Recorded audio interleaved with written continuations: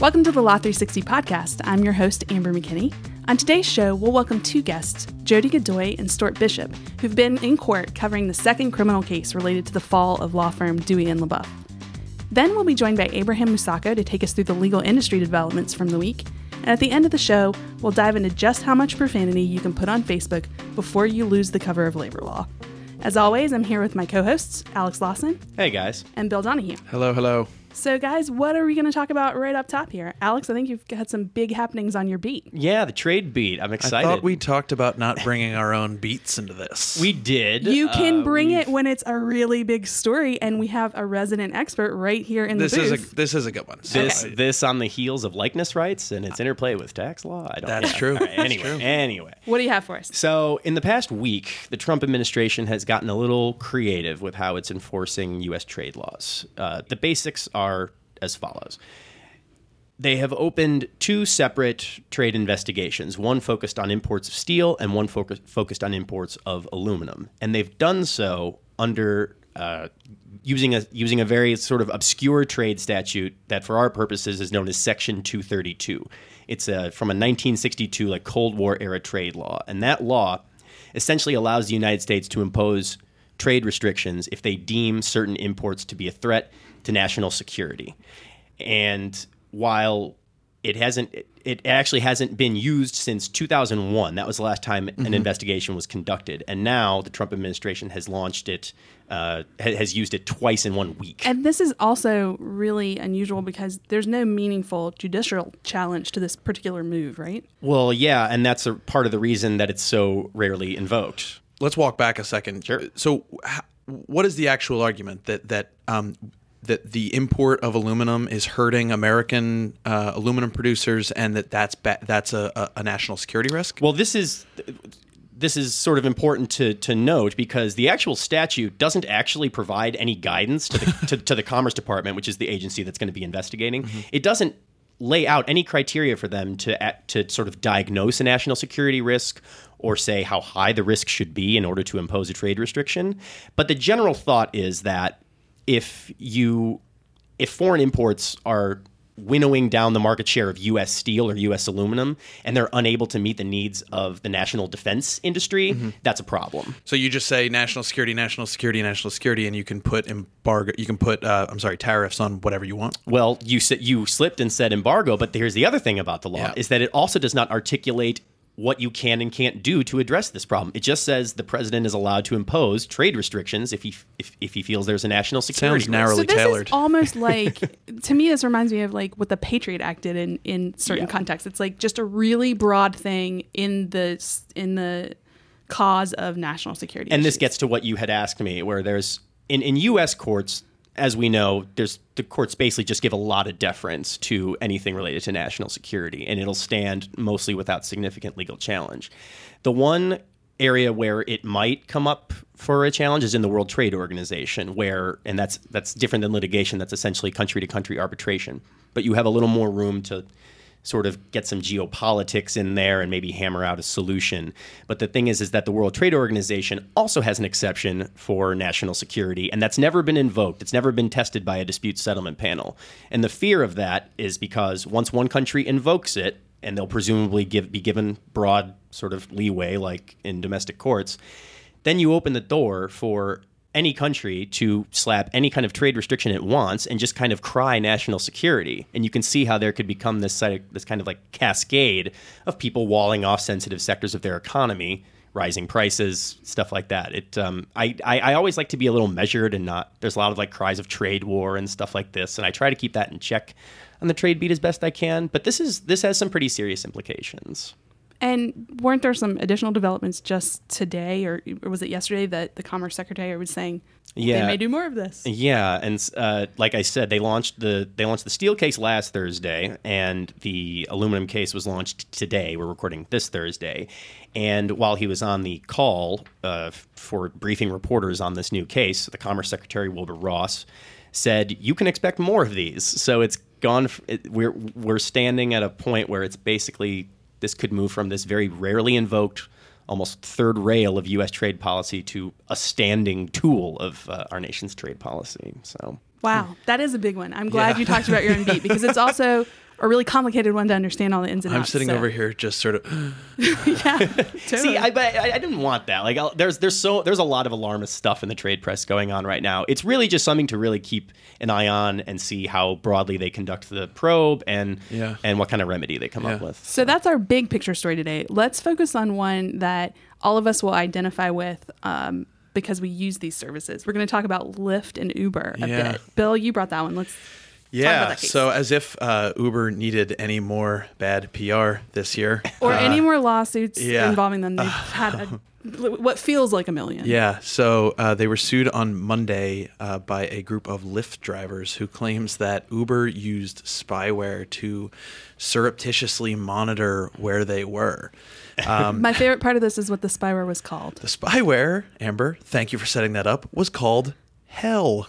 Which, if you just, if you want, really just treat everything as if you're eventually going to be sued or subpoenaed. Yeah. Because don't name something Hell. Well, in fairness to them, it's named Hell because they track their own drivers using one that's called like Godview or Heaven. Yeah, so I this saw is the just Heaven the one. opposite. But they're leaning into the villainy of I it. know. Right? Well, yeah. Whatever. They didn't. Yeah. So the lawsuit claims that that this thing allowed that Uber employees or Uber contractors used essentially they posed as Lyft customers to keep an eye on where all these people were, all these Lyft drivers. The goal, apparently, according to the lawsuit, was to find Lyft drivers who were driving for both companies, which we've all seen. It's a thing that you see where they have the two smartphones, and the idea being that if you could find those people, you could give them more incentives to drive only for Uber, which would deprive drivers from Lyft. Right. So they basically were coming at this they weren't going to punish the people that were driving for both. They wanted to induce them to prioritize Uber rides. Exactly. Right. So what kind of claims are they making in this? So the claim is, I think they called it illegal, surreptitious, and unauthorized remote electronic surveillance.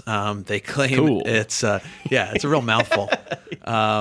They say it violated state and federal privacy laws and California's unfair competition statute. Okay. So it's mostly a privacy issue, the fact that they were surveilling them without their awareness. So we said up top that this is, one of a gazillion lawsuits and they were already in some trouble. But let's talk a little bit more about that. What were some of the other things that were dragging Uber down?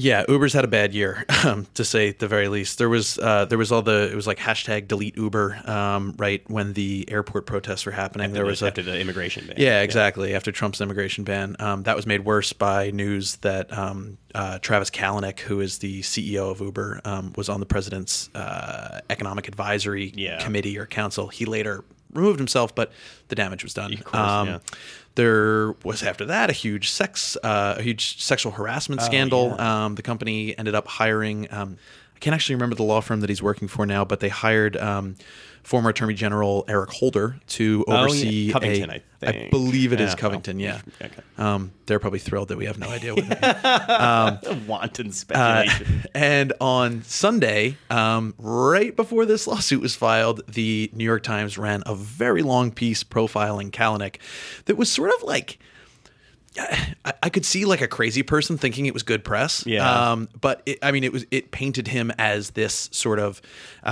I have it written down, that he openly disregarded many rules and norms. He flouted safety regulations, and he was responsible for risk-taking that pushed Uber beyond the pale, sometimes to the brink of implosion.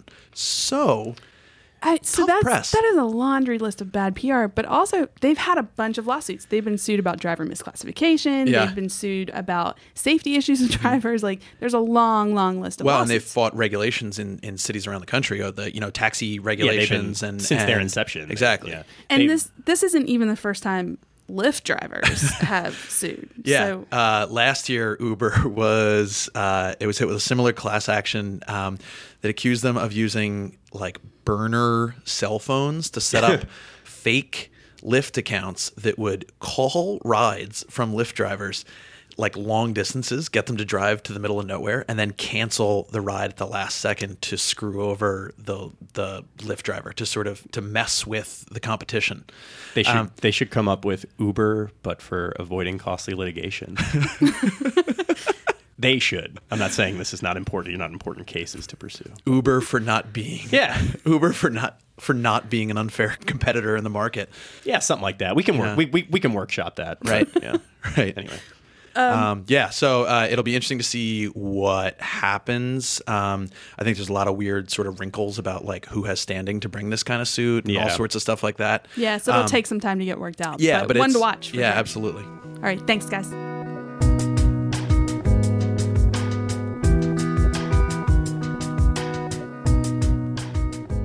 A little later in the show, we'll be speaking with Jody Godoy and Stuart Bishop about the second trial over the collapse of Dewey and LaBeouf. But up first, we're going to take a look at legal industry happenings with Abraham Musako and the Legal Industry Minute. Thanks, Amber. The former White House counsel for President Barack Obama is heading back to Kirkland and Ellis. W. Neil Eggleston, who served as the top attorney for the administration from 2014, is returning to Kirkland as a partner in its government, regulatory, and internal investigations practice group, the firm announced on Monday. In other news, the lobbying numbers for the first quarter are in. According to info released in late April under the Lobbying Disclosure Act, Aiken, Gump, Strauss, Hauer, and Feld led the pack with $9.13 million in lobbying work, followed by Brownstein, Hyatt, Farber, Schreck with $6.64 million, and Squire, Patton, Boggs with $5.81 million. And finally, Fried, Frank, Harris, Shriver, and Jacobson, like many firms, has traditionally given bonuses to its attorneys. However, Fried Frank recently announced that it would also be giving bonuses to its administrative staff. In celebration of a firm-wide staff appreciation week, Fried Frank awarded bonuses equal to 1 week's salary. This has been the week in legal industry news.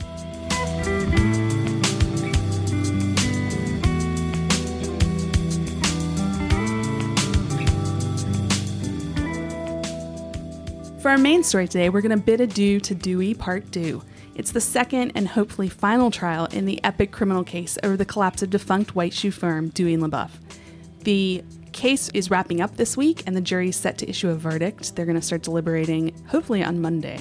So we're going to talk with our reporters about how it went and what comes next.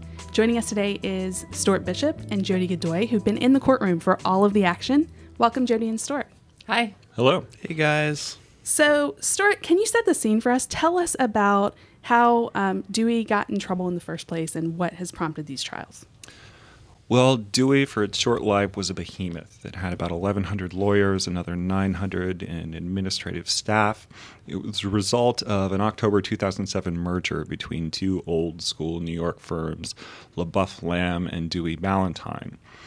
The timing of the merger was inauspicious, however. As soon as it was completed, the financial crisis hit, and Dewey struggled throughout its short life up until 2012 to make ends meet. It was over-leveraged in debt, and ultimately in 2012, partners started fleeing the firm in droves. And it went bankrupt after that, right? It went bankrupt. And it was how? about to merge with Greenberg Traurig, but that was torpedoed after Law 360 published a report that a group of Dewey partners had gone to the Manhattan DA's office and asked him to open up a criminal investigation into the leadership at the firm. And so, what ultimately came from that criminal investigation? Clearly, I think we've there's spoiler alerts in this episode that we sort of know where it went, but sort of walk us through what happened. Well, 2 years later, in March of 2014, Manhattan District Attorney Cyrus Vance released an indictment against the firm's top 3 executives and one low-level employee. The DA claims there was a massive accounting fraud scheme going on at Dewey in an effort to raise the firm's income in order to feign compliance with lending agreements it had with banks. So during that period, they indicted these members of the firm, and it was massive amounts, right? Like how many charges against them were there? As far as dollar amounts, it's hundreds of millions of dollars that were on the line for the loans and for this bond offering that they had. But in terms of charges, the first case, as Stuart saw when he covered that, I wasn't around for the first case, but for the first case, there were around 150 charges against crazy. 3 defendants. It's crazy. And the jury really struggled with that. They were out for the longest in, criminal? It was the longest deliberations in living memory for a New York State criminal case. How long was 22 it? days. You were there for like most of those days, right? I was there for every one But of those ultimately, days. so guys, ultimately what happened? What happened in the first trial? I mean, So, clearly I we're think still here. So the prosecutors probably turned like deeper shades of green as the jury deliberated, Mm-hmm. and eventually there was a mistrial.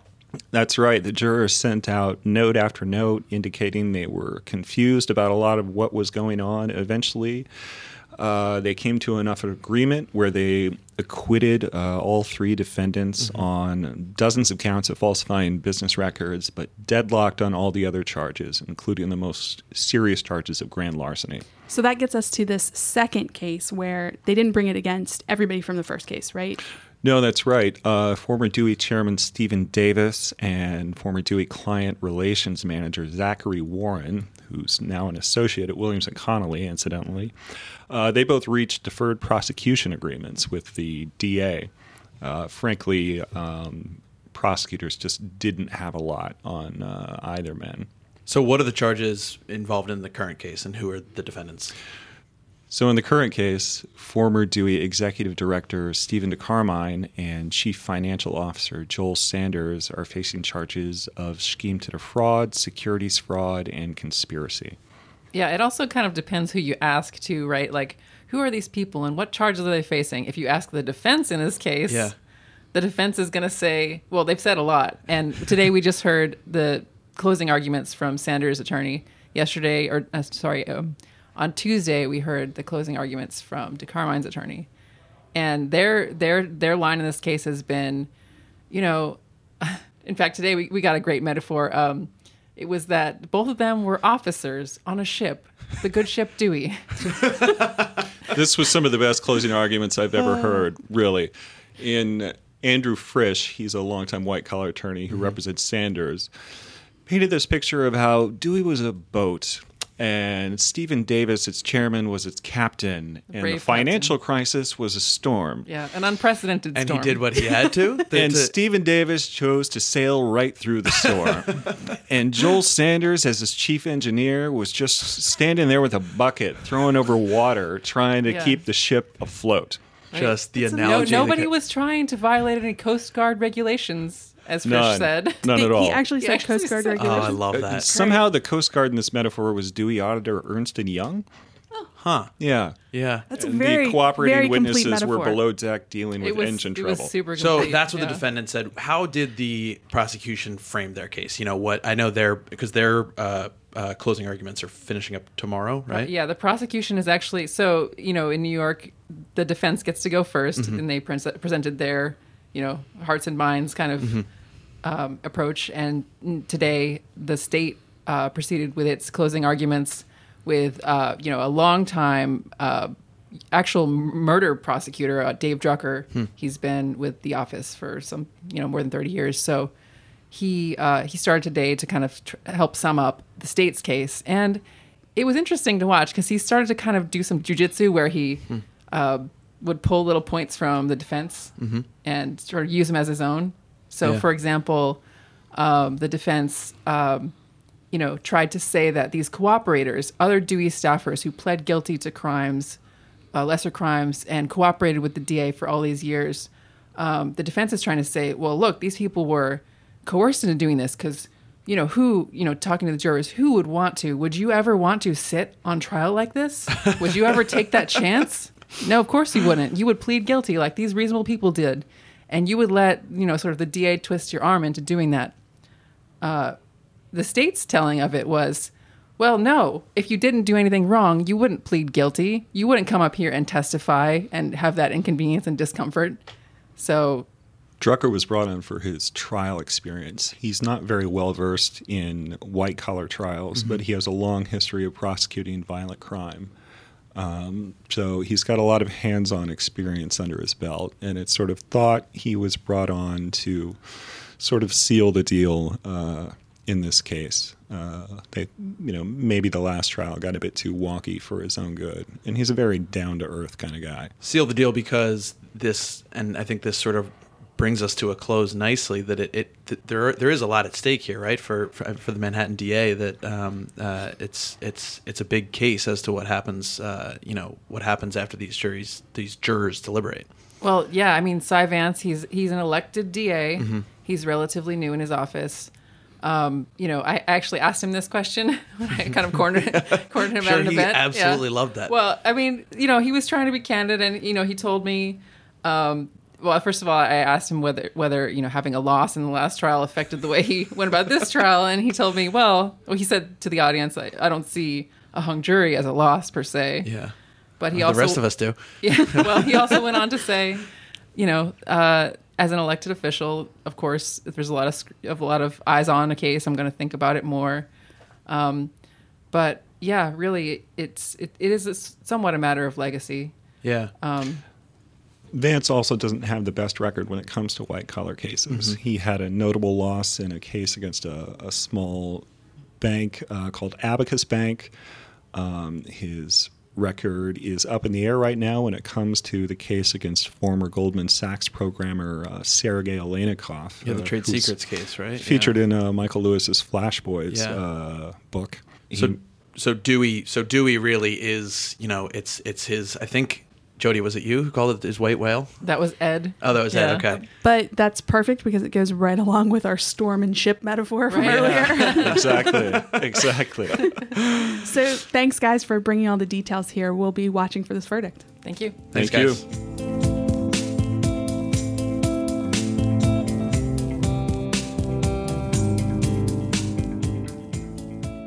We always like to end the show with something a little offbeat, and today we're going to talk about Facebook rants. Bill, tell us what case we have here.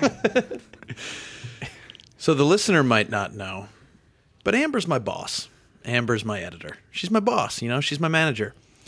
So if I was really mad at Amber, which I never am, I might take to Facebook, and I might write a really, really nasty, sort of profane rant about Amber. And I would want to say, you're fired. You would want to say that, but the Second Circuit ruled this week that if I included unionizing activity in said nasty, profane rant, that you would be violating the National Labor Relations Act by firing me for saying that.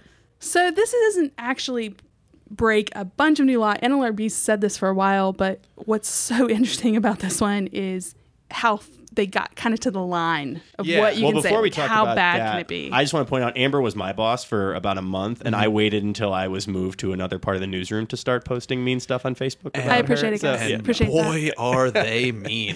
I'm teasing, of course. Yeah. I adored my time working for Amber, and now so. Yeah. So this guy, he had a bad interaction with his boss. His name was Hernan Perez, and he worked for a catering company, and he had like I said, a bad interaction, and But this was during union organizing. Correct. So let's set the stage there. Correct. It was during a union push at his catering company, and he'd been a long time employee, like 17, 18 years. And he took to Facebook and wrote, and I quote, guys, "Bob is such a nasty motherfucker. Don't know how to talk to people. F*** his mother and his entire f***ing family. Whoa. What a loser.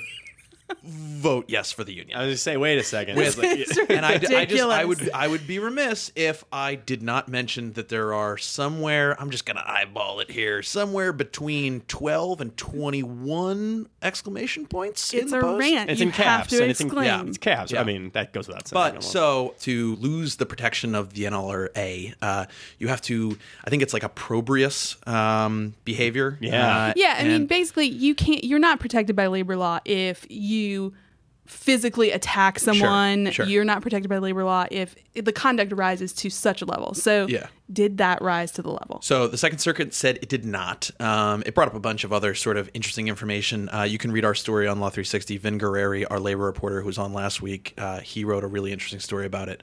But they basically said that that this did not reach that threshold. There were that people had used profanity in the workplace, and no one had ever been sanctioned before, and so it has to be out of line with the. And he didn't make a scene in in the workplace. He stepped out. And all exactly, that stuff. but it raises all sorts of interesting things because we see idiots post things on Facebook all the Sure. time. Your And crazy companies uncle and your hate that. Right. I mean, companies are constantly monitoring social Right. media to see what is being said about them. So what the court said was that this is okay, but you are reaching the outer limits of what is okay. To quote them, they said, seems to us to sit at the outer bounds of protected union-related comments. In my ideal world, I would love some kind of court test that's like a binary for like which of George Carlin's like 7 dirty words can you say and not say under the umbrella of union speech or Right, union activity. Right, And- I want like a list of words that are okay. And Yeah. everything has to, at the end, say what this guy said, which was, vote yes for the union. Yeah, vote yes for the Exclamation union. point. Yeah, so if you want to, I think the key takeaway here is write whatever you want about your boss. Just make sure that you include something about a union. As and the you're boss fine. in this room, I hate this key takeaway. It's terrible. But in fairness, I mean, this guy was arguably expressing, and the court said this, to a group of peers that were also part of this unionizing drive, how he felt about conditions at work. Yeah. Hey, Bill, your mother. And it's been a pleasure recording with you, Al. Always. Oh, thanks, guys. That's going to wrap up our show today. I want to thank these guys for talking with me. Hopefully next week will be a little less profane. Thanks, Bill. We'll try. Thanks, Alex. No promises.